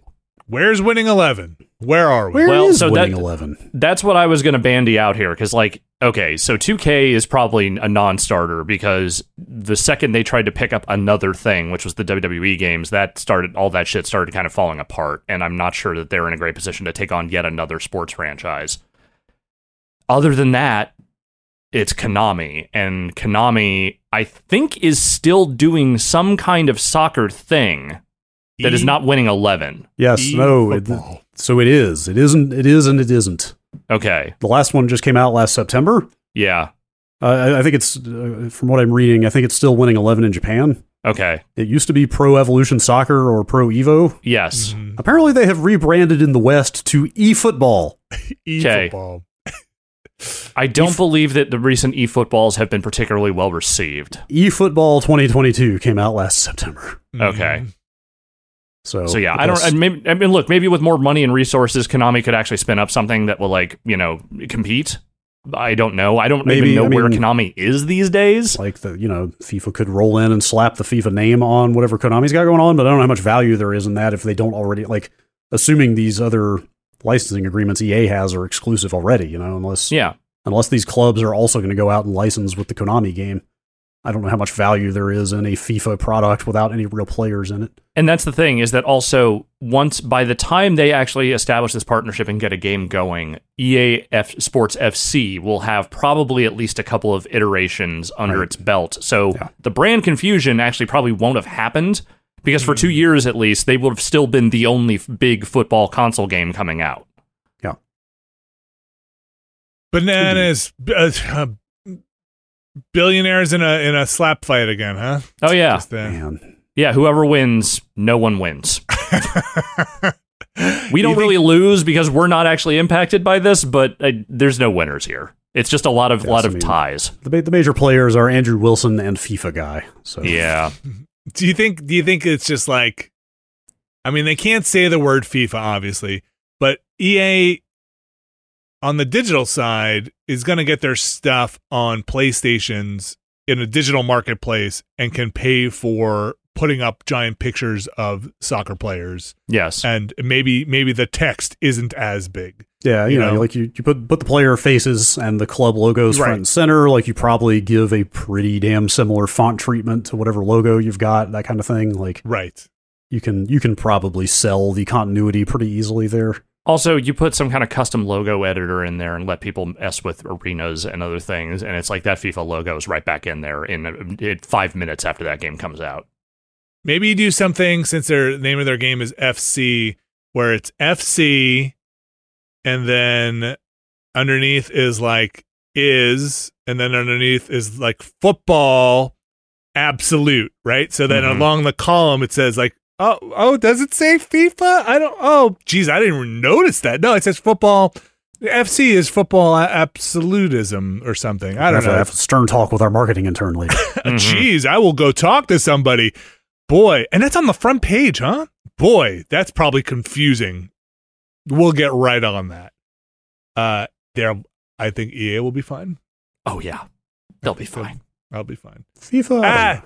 EA's good. Who knows? Next week we'll be talking about how Disney bought EA and FIFA, and wow, we're just coming right back together again. Also, Spider-Man's in it. Finally they can put Wolverine in FIFA after all this time. That's right. So, like, folks, I don't have the energy to do it anymore. Like, we're like a hot second away from somebody just buying both of these companies and being like, oh, I guess there's that problem solved. I Consolidation, joke, gotta love it. But I don't joke. Let's move on to our next story here. Speaking of slap fights. Yeah. News of the weird, yes. Man, I feel like the drama is starting to bury the historical aspect of this thing now. Let's start with the historical aspect before we get to the drama. The 2001 build of Duke Nukem Forever is out and on my hard drive. Okay. Is it You sure you want to put that out there, man? It's sitting there on archive.org. Yeah, it's just out there. Get you. The people who were most in the position to care about this in terms of it not being cool to do this they've said plenty in public, but none of it was about like, hey, you really shouldn't download that. Like, they don't seem to give a shit. Like, the most they've said is like, yeah, just manage your expectations. It's not that much of a game. We should probably say also Gearbox and by extension, I guess, Embracer have the current Duke Nukem license. Currently, Gearbox owns the Duke Nukem property now. I don't know that they have any ownership over this work. Okay. No, this is all 3D Realm stuff from back when they were still working on it. We don't know for a fact, but we certainly don't know that they do. But this is about fucking some 2001 nonsense. This is crazy, man. What you got? Like, I mean, do I need to tell the story? Like, I don't know. Like, are we old enough now that I need to say Duke Nukem Forever is like the most infamous vaporware project in the history of anything? Yeah, it's way up there. You know, it took forever to come out, and that was even before, Gearbox kind of stepped in. It had years and years of built-up cruft around it of just starts and stops and engine changes, and the other side of that was that there was also a source code leak at one point, was there not? I'm not sure about that. You know what? No, I'm sorry. I'm conflating that with something else. But yeah, Half-Life 2 source code leaked. Yeah, that's what I was conflating somewhere around this time, like around 2003. Yeah, I mean, I assume everybody knows at least the broad strokes of the story, that Duke Nukem 3D was a really big deal in 1996. And then they seemed to think that they really needed to top that, and then set about never shipping this game and hyping it constantly, et cetera, et cetera.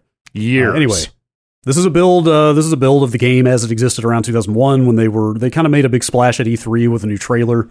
They had moved to the Unreal Engine, so like this is not even the first build of this game, because they started on, I believe, the Quake 2 engine, Quake 1, Quake 2, somewhere around there. So even this like I remember at the time, like, oh, Duke Forever's moving to Unreal. It was like a big deal.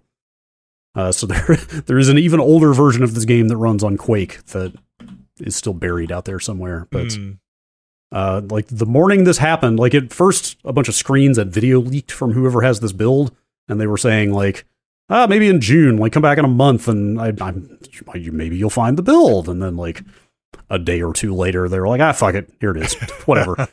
But even when this leaked, like I was talking to like Patrick Klepek was also like covering games. We were both going to E3 in this period, and like the screenshots coming out of this thing were like, holy shit, man! Like I haven't seen that miner with the big belt buckle and the handkerchief, or like the cop with the tentacle coming out of his face. Like this game was hyped and promoted so fucking much that all the media out of this thing was just like, oh my god, like that is a long lost version of this game that you saw over and over and over. Yeah, as people salivated over this thing. So like for this build, and it's a very incomplete build. Like it's not by any means a full game, but parts of it are playable. Like weapons are in there. There's like a lot of fairly completed level designs and stuff. Like it's a wild piece of preservation to actually have access to what this game was at this point in time. Kind of a nice, beautiful story of an old piece of software that it's nice and everybody's happy. Kind of celebrating it being out there too. All the people involved are like sort of patting each other on the back, going like, this can finally get out there now. Yes. Yeah, like it didn't just go into the dustbin of history. We can kind of have this great. I like when stories end nicely. Yeah, no, I mean, I don't know. So the other side of this coin. I still want to mess with this thing. It seems like getting it running is maybe a bit of a chore, but anyway, like I said, people involved, like Scott Miller, who was the head of Apogee, and I guess is now again the head of Apogee because they have kind of relaunched the company. But like Apogee was 3D Realms publisher way back when. Like if you were playing a lot of PC shareware in the 90s, you saw the names Apogee and Scott Miller all over the damn place. Like he put out first of all, George Broussard, who's the actual co-creator of Duke Nukem, tweeted after this leak like, yeah, that looks legit. I have no idea how they got it. Keep your expectations low. It's not a complete game. Then Scott Miller comes along and puts up a post on the Apogee dev blog, The Truth About DNF. Like, I don't think anything in this blog post is like a massive surprise. Like, it's all stuff that was known or at least suspected already. Heavily alluded to. But he is like super blunt about DNF is the game that destroyed 3D Realms and ended up getting the company sold to an investor in Denmark, where it's still based. While our games like Max Payne and Prey were keeping the company afloat, DNF was a constant money pit for the company and eventually killed the original 3D Realms and Apogee. We wanted to give the game to High Voltage originally? No, Digital Extremes. Digital Extremes, yeah. They wanted to give it to Digital Extremes, and we were vetoed internally. I don't know if that was ever known or not, that they were trying to, it may have gotten reported at some point. They tried to shift development externally to Digital Extremes in 2004, which, like, think about 2004, you know? Like, Doom 3 came out in 03. Half-Life 2 came out in 04. Like shooters had moved on. Like, that's part of the story that you heard even back in the day, and especially what he's saying here is that there was nonstop feature and tech creep in this game, because, like, every time a new engine licensor came online, somebody at 3D Realms was like, oh, well, we got to get on that tech. And so they shut down and restarted development yet again to change engines yet again. Like, they just could not commit to a game and get it done and out the door.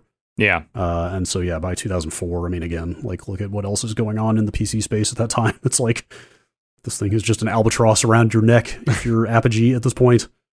Like, let's just fucking ship this thing off to Wisconsin or wherever Digital Extremes is and get it done.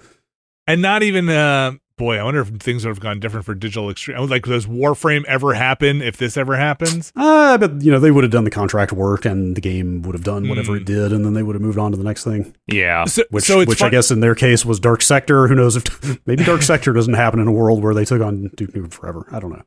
The part where you're talking about time period wise is like, not enough time had passed where people were like, oh, Duke Nukem, that'd be cool if that came out. It was in that area of like, I think this is not coming out. Duke Nukem might be dead.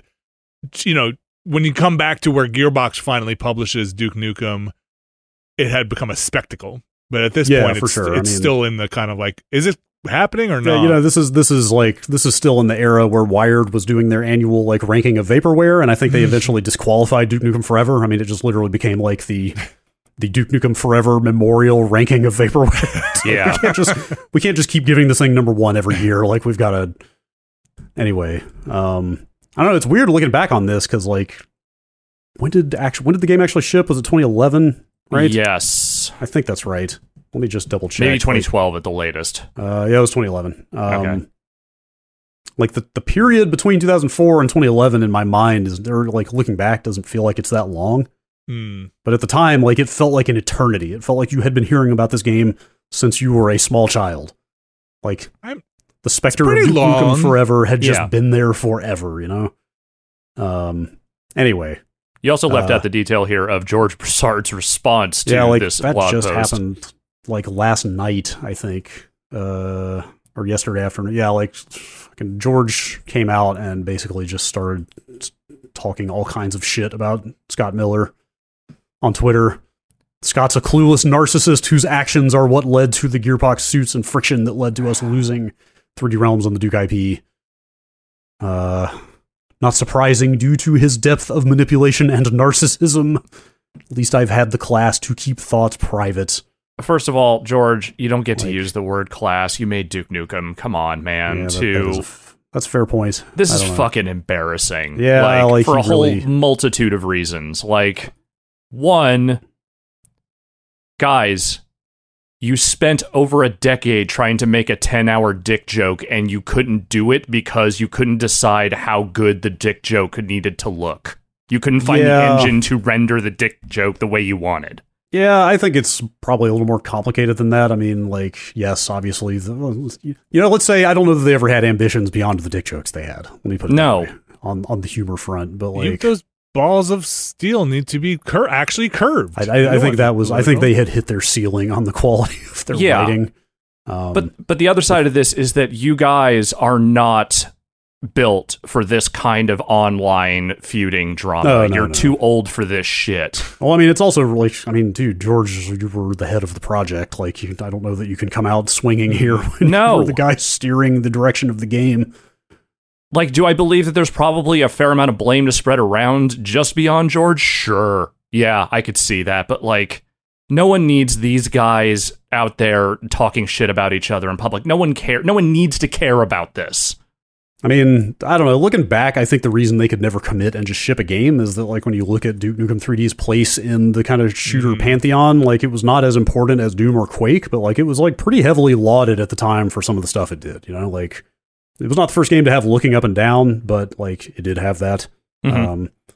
Like, it had, like, like, by the standards of the time, like, the environments were, like, ridiculously interactive, you know? Like mirrors that worked, and you could flush all the toilets, and... Pool tables, yeah. Like, you could play pool with your pistol, and, like, that was fucking mind-blowing at the time. And, like, they also had that really wild lineup of weird weapons, you know? It's like, oh, you can shrink people and freeze them, and, like, you know, every other game was just like, here's your shotgun and here's your chainsaw, you know? Like, that game had a lot of ideas that were not as important as, like, the stuff that Quake went on to do, but, like, I think they basked in it for a little while, you know? I think, like, Duke 3D was, like, the hot shit on the shooter block for a minute. And I think they really, like, felt the glow of that stuff, and they were like, well, we got to top that. Like, we got to top everybody next time, you know? Like, that's my guess, my kind of gut feeling was always like, all right, they're, like, feeling some of the history around Duke 3D, and they really want to, like, come out and do something better next time, except what is the next better thing? Nobody quite knows, right? Like, they were chasing something they could never quite put together, I think. And again, all of this in service of Duke Nukem. Which, again, like you said, there were things in Duke Nukem 3D that were certainly, you know, worthwhile and notable for their time, but there is no video game franchise on this earth short of Leisure Suit Larry that has aged worse in the ensuing decades. Yeah. I don't disagree. It was extremely 90s. But even in that original Scott Miller write-up, he never names, I mean, I know he's the head of the company at the time, but he never names George Broussard personally. I'll say again, the word internally is doing a ton of heavy lifting in that statement. Yeah, I mean, there were probably other decision makers involved there. I don't think it was all entirely Broussard, but yeah, probably quite a bit. Well, anyway, it's awesome that this is out there. I mean, like, you can go find footage of it if you just want to see what it looks like. I mean, it looks like a 90s ass Unreal Engine 1 shooter. Like, it looks like a very fast paced one of those. It's, you know, really what this needs. What's that? I want to hear John St. John's opinion on all this. Just really gotta get in there and kind of add a little bit more into the mix. Stir it up a little bit. What is he up to lately? Someone will pay him to read these tweets and this blog post in the Duke voice. Is this even real? Is this really real? What? Apparently his next project is playing a character named John Dudebro in a game called Dudebro 2. That's it. I'm done. I'm out. Can't be. I think I remember Dudebro as a thing. I remember Dudebro. Okay, never mind. That game was like a joke that became a game. Remember this? It's the opposite of what Duke Nukem was, a game that became a joke. Remember, Dude Bro, my shit is fucked up, so I got to shoot / slice you too. It's straight up dog time. Anybody? Well, that did trigger some kind of sense memory in me, yes. When was that? I don't remember when that was. It was a while ago. Yeah, anyway. John St. John did a bunch of Dota voices. Oh, really? I mean, look, voice acting is great. You can do a lot of work in a year.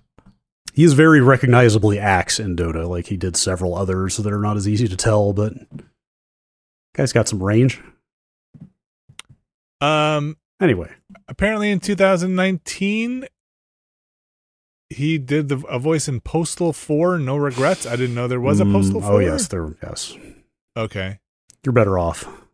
And in 2019, also, he became an ordained minister and can marry you. Oh, great. Okay. Yeah. So, you know, you gotta follow your calling, you know? Mm-hmm. Mm-hmm. I want the inside scoop from John St. John.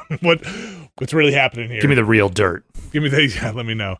That's a shame. Nobody likes to see people fight, but is this finally it, Brad? Has Duke Nukem Forever finally now released? Is this the bow on the whole story? Yeah. Is it no longer vaporware? I would love for whatever work was done on the Quake 2 engine to also come out at this point, just for completeness. That would be cool too. But I think this is like,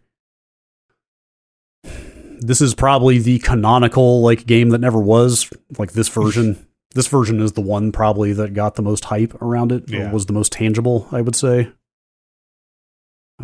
It's cool that this happened. Yeah, it's great that this is out there, and for preservation's sake, like there is a version of this people can point to and be like, this is where that game was at that time.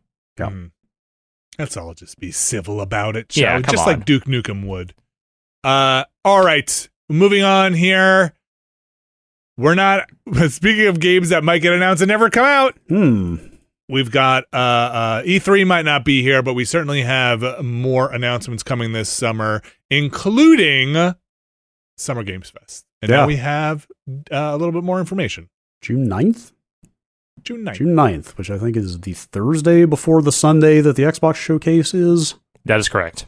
So, hey, people that were missing their week of live streams for E3, it looks like they are, to some extent, trying to recreate that. I mean, who knows if anybody else will announce a stream like right in this window, or like, oh, 2 weeks later, here is a Sony thing or something, or a month later. I don't know. But anyway, Jeff Keighley doing his thing on the 9th, and then that Xbox thing we have talked about before on the 12th. So Yeah. big old grip of video game news there in early June. I'm sorry. The Xbox and Bethesda showcase, Brad. Yes. Please. Not Get the brand. Get the branding. You know how it is. I know how it Look, looks. they're throwing Bethesda a bone there, but something interesting. The Summer Games Fest. Remember, Xbox and Bethesda showcase happening pretty much right after. Summer Games Fest also having a Day of the Devs, which will be presented by I Am 8-Bit and Double Fine. yeah, they've been doing Now- Day of the Devs for Now owned by Microsoft. Yeah. Yes. Which will then be doing their press conf or their showcase. Yeah. Think Double Fine presents anything at the Xbox One? I'm gonna I say doubt no. I don't think they're there yet. Yeah. I I don't highly think doubt they're it. there. Unless, I think we might have said this before, unless they've had some like Amnesia Fortnite style thing going on where like some small projects may have happened that they Or could show. some sort of like Psychonauts 2 like, But, like, add-on DLC. thing. or yeah, maybe, maybe some DLC or something. but, birthed like, out. like a studio-wide next project. I think it's way too soon. Yeah. Too soon. Yeah. Yeah. I'm genuinely very, very, very curious what a full Double Fine under Microsoft project scope even looks like. Right. You know, they were working on such a small scale for a while. Obviously, Psychonauts 2 a very big one. But you know, a lot of their stuff was smaller, and I wonder if they keep on making smaller things, or they just move into full on gigantic AAA zone again. Curious. Maybe they'll make the next Halo. Who knows? Finally, Halo is funny. This is what it needs. This one was interesting. On the heels of the Xbox / Bethesda, this streaming thing. Brad, what else is Microsoft or Xbox planning on launching? Yeah, I threw this in here because, like, if this is true, then it's like guaranteed to be at that Xbox showcase.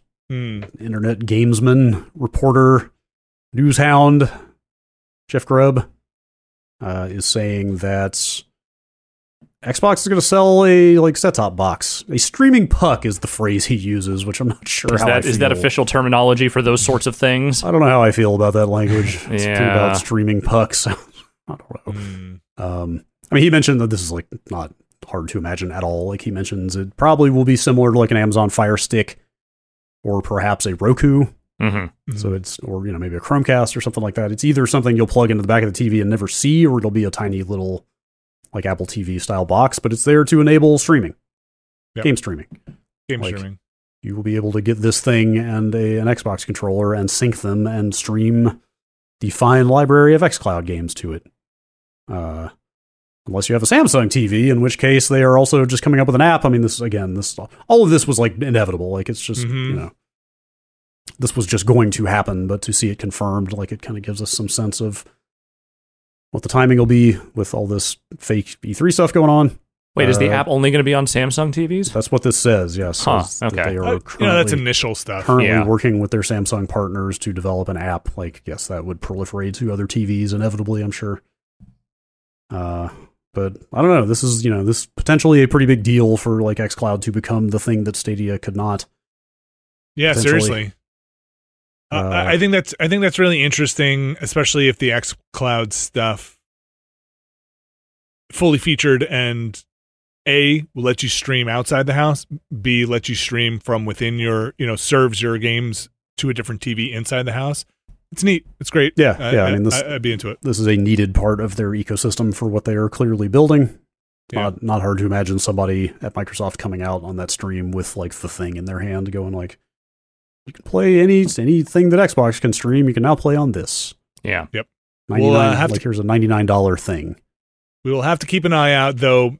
I'm sure we will not see any TV bezels in a digital presentation of Microsoft's press conference, but keep an eye out on those TV bezels. If you see them in any shots, if they are all Samsung TVs during that presentation, you'll probably know that some announcement is coming towards the end. Yes. So, again, it's all going to be digital clips. They're not going to show a TV, probably. No.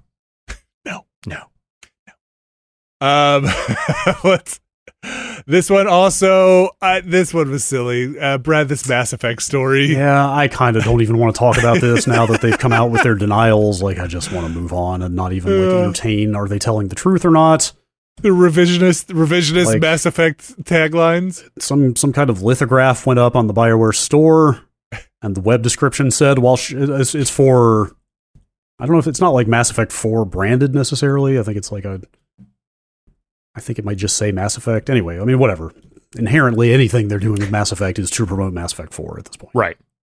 Anyway, the web description for this product said, while Shepard and the survivors are left to pick up the pieces, fans are left wondering what's next. And like, It's the $1 million question about Mass Effect. The next one is, are they going to try to dredge up Shepard's corpse and reanimate it? Shepard. Or not, which they extremely should not. But no, they should not. Anyway, that's what this implied was happening. And then everybody went, oh my God, look at this. They changed it. They're doing the thing. They're trying to hide it, but that's what they're doing. And then Mike Gamble from BioWare just came out and was like, that was a mistake. It's been fixed. This is why you do not task people who are not up on what your direction for the game is, write your ad copy in any way, shape, or form. Unless that's exactly what they're doing and they're just running cover for that, Yeah, but I would also imagine if they were briefed in those meetings, they would have said, do not under any circumstances tell people who the protagonist is. Lines of communication break down, like things I could totally see getting that far from the BioWare core down to like people writing copy for merch. Yeah. Might not have gotten the memo. I don't know. He said, we say, written by people who run the store and aren't familiar with the game. Yes. But of course they would say that if they were trying to keep this a secret for some reason. Yeah. Anyway, I don't know. Like I said, we should. It's not even worth like spending too much time going like, is he actually telling the truth or not? But like, especially considering we're a decade from this game actually coming out. So yes, yes. All the clues are in Andromeda. If you're looking hard enough. No, they were in the DLC, which we never got to see. Oh well, I'll ask some people to release that in 10 years, and hopefully we can have a big fight over. No, actually, 20 years. Yeah. We're going to have a big fight over what Andromeda could have been. Somehow George Broussard will also be in on that argument. I don't know why. Yeah, I don't know. I'll believe this when I see it because, like, after all of the misses that BioWare has had in the last few years, like, if you told me that they were just panicking and going straight fan service out of this game, top to bottom, I would. Oh yeah, I believe it. 100%. Yeah, there's also a chance that, hey, by the time this comes out, Shepard wasn't in it, and then by the time this thing makes it out the door, Shepard is back in it, and everybody was telling the truth the whole time. There's... yeah. Tell me about the Shepard. Yeah. Okay, finally. How about another tale of the Reggie? Yes, finally. Tell me about... I understand you guys may have some special insight into the way that he does business. He does not appreciate that fans are not grateful for all the hard work, and is just vengeful and vindictive. Man, like Reggie wrote a book, which is out. And Reggie wrote the book, man. There's been this drip feed of passages and anecdotes from his book coming out week by week recently. I don't know why this is the one that I finally decided to put in here. Former Nintendo of America boss Reggie secretly, quote, hated Donkey Konga. Not a secret now. Apparently he hated Donkey Konga and wanted nothing to do with it, but Japan overruled him and they had to market and sell it. Donkey Konga. I bet he's got egg on his face now. Yeah, actually I should amend this. He actually said that to G4 in an interview. Like some of this stuff has been coming out of his book. Some of it is the press tour for the book. I thought it was going to hurt the Donkey Kong brand. Personally, I didn't find it a lot of fun to play. I pushed back hard. That follow up is pretty good. Where he goes, but you know what? We launched it. First game actually sold reasonably well, but boy, I was not a fan. Hey man, he tells it like it is. I'm staring at a bongo controller right now. That's how he got to the top. It's funny, like looking at this story, just the little unit on the side, like related headlines. You can literally just go down the list from a couple weeks ago. Mm-hmm. Don't hold your breath for Mother 3 or more Earthbound, says Reggie Fils-Aimé. Mm-hmm. Reggie Fils-Aimé claims Nintendo of America was, quote, forced to launch Game Boy Micro. Reggie Fils-Aimé thinks Animal Crossing could make a good blockchain game. Like, So that's the thing. I missed that one. He's also been getting out there talking about some blockchain NFT stuff. So I'm just going to come out and say right now, maybe Reggie is not the batting 100% business mind that we all think he is. Look, if you're in business, I mean, arguably that's exactly what business guys should be doing because that's what everybody's throwing money at right now. That doesn't mean Not anymore, anything to though, it. because that market is bottoming the fuck out. Well, NFTs are. I mean, Yeah. we'll see. But anyway, Reggie. Donkey Konga. Dumb. hated Donkey Konga.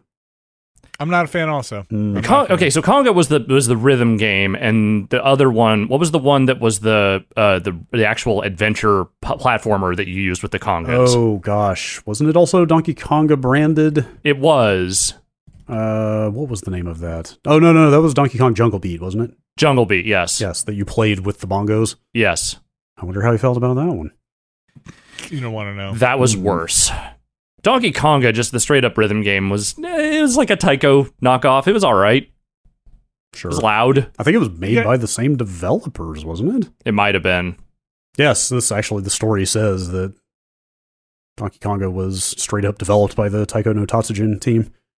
Vinny, do you remember when we played that in the studio? Do you remember how I fucking do. loud that thing was? Yes, I do. It's not a game. It is a game made before streaming, so I can't blame them. But microphones and the congas. That I'm telling you right now, Reggie's too polite to say it. That controller tore households apart. I believe it. Children Maybe. were thrown out onto the street. Yeah, maybe he just didn't want to hear his kids banging on that thing all the time. Divorces We cannot put this out here. were the result of this controller.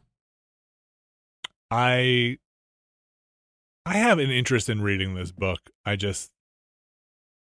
like I'm getting all the good stuff out of it, though, week by week with headlines. God. I don't know if I'm as interested in reading the stuff between these stories. It's like he worked in the Trump administration or something. Just like the book comes out and they just write stories about everything in it. Yep. Yeah, right, exactly. Just compile all these things. It's almost like they were only doing all of this just to write the book eventually. Yes, that's right. Reggie knew. Reggie says, "Fuck him. I'm gonna write the good book Nintendo material." book that no Yeah, one else that's gets to right. write. Gee, thanks, right. Reggie. You could have said fuck him in front of a congressional committee, but you have to wait and sell your book. Somebody holding up Reggie's book about Mother 3 in a congressional hearing is very. What did he know and when did he know it? Mother 3 could have come out. It could have come out. It says right here. Can you turn just that dumb slide they always put up? Can you turn? Oh, you don't remember? Can you turn to page 100? Depends on what your definition of the word localization is. I brought a witness for localization. Thank you. Gosh, Nintendo. I will probably read that book eventually. Just not right now. Like you said, all the good stories are already coming out. So What is the title of that thing? I did it my way. I don't know, Reggie. fuck them. The Reggie story. Hang on. I knew this at one point and I have forgotten it. Disrupting the game from the Bronx to the top of Nintendo. I will read. Is there an audio version of this where Reggie reads it? Oh God, man! If he's not going to read it, they shouldn't even do it. Yeah, totally. I agree. Yeah. That man has a soothing voice. That's one word for it. I don't know. Like I find him enrapturing to listen to. I was at that Nintendo press conference where he came out and nobody knew who he was because he had like just been appointed the head of Nintendo, and like who knew who video game executives were back then because they didn't do a lot of stage shows, right? And he literally just, it's like the first thing out of anybody's mouth on this Nintendo stage in like 04 or whatever it was the whole, my name is Reggie, I'm about kicking ass and taking names. Mm-hmm. Just like, what is happening to this company? I know. I will say right now, Doug Bowser has not done the work to win the hearts and minds that Reggie did in his early tenure. No. They they tried to introduce people like that on those stages a couple of times after that, and I feel like it didn't Never go played. over as well. You know, they really tried to have the next person to take over. I will say Disrupting the Game is read, narrated by Reggie. Good. All right. Great. Yeah. So Great. I might actually add that to my cart. And Perfect. If I had a commute, I would listen to that. Uh, I'll listen to 4 words a day as I walk from my bedroom to my office. He's about to say mother something, but I don't know what the rest is. Yeah, I'll have to wait till tomorrow. Something about his mother. It's all very weird. He's about to get into some deep stuff. All right, folks, that's going to do it for the news this week. I want to thank everybody for listening. I want to thank everybody for supporting us. This week, we went over. Trek to Yomi, Citizen Sleeper, Salt and Sacrifice, and Alex had his early access update with Iron Oath. He's beaten the early access. Yes, I beat the story that they have so far. I want to thank everybody again for supporting us. If you'd like to support us, you can go over to patreon.com/Nextlander, where you can find a whole menu of tiers there. Find a tier that's right for you. Order up and keep Nextlander going now and in the future. Order I want up. to thank everybody. Order up. You can get like Order a up. free hamburger with your patronage. No, Well, we don't can't have promise that. yet. We can't Yeah, promise free promise hamburger. Oh No, wait, no, okay. no, I didn't no. say that. Did you have any idea how complicated it is to ship meat to people? I didn't say that. It'd be tough. There is a tier on there called the Mysterious Benefactor tier that gets their name read on this. Oh, it's here written down, podcast. and then it's read. Yeah, both of those things do happen. And I'm going to read those Mysterious Benefactors right now. Starting with Vornak, Vinny's Giant Booga Boogas, Nelson LeBlanc, James Smith, Skywarp, John Hubbard, Sean Miller, Nick Donegan, Evan Cook, Mark Wilhelm, JM, Jerry Lee, Gary Pejke, Conrad Kuzman, Robert Fisher, John McInnes, Bunny Thorpe Stovetop Crimes, Peter Reardon, Thomas Lynn, Jad Rita, Stetics, Andrew Jackson, Bacon Monk, Anders Buga, Devin Maestro Hall, Brian Murphy, Kevin Villado, Randy Duax, Mark Allenbach, Aaron Gonzalez Beer, Andrew Tiebkin, It's Me JP, Edward Cheek, Andrew Slosky, Steve Lynn, Richard Welsh, aka Hired Noobs, Matthew Herrig, David Campos, Tyler Treese, and Reggie Fils-Aimé. Those are your mysterious Aw. benefactors. Finally, he can be unmasked. He just signed up since we started recording. It's weird. It's weird. How How did he know? Oh, wait, he's got a custom messaging. It's directed to us. Fuck him. Aww, Reggie loves us. Yeah. He loves us. I'm gonna make an NFT of that. Okay. All right. Thank you. Thank you to all our mysterious benefactors, and thank you to everyone who has supported us both patronage-wise on Patreon, Yeah. and also watching, listening, and just speaking very positively about the Nextlander experience. I know you do it. Yeah, and I want to you're thank out you there for it. telling your friends, telling your family, and soon you'll have Yeah. maybe some more things from us to tell your friends and family about as we are nearing our 1-year anniversary. We got some things cooking. Is all I'll say That's for true. now. Things are cooking. Also, we did send a document with logos and stuff to people. What make shirts and hats and The and wheels things. are in motion. Those wheels are in motion. I would like to replace my hat with a Nextlander hat. So I'm not only a founder, I'm also a client. I'm going to get a hair plug. Is what Finally, I was we're putting thinking, that money to good use. wouldn't it be interesting if I wore this hat during this whole pandemic thing and then I took it off and I just had a luscious mane Just of a hair? straight up like Jim Morrison mane comes flopping Just- down. Yeah, and would everybody be cool and not say anything and just be like, wow, I guess just Vinny grew his hair out. It just that just happened.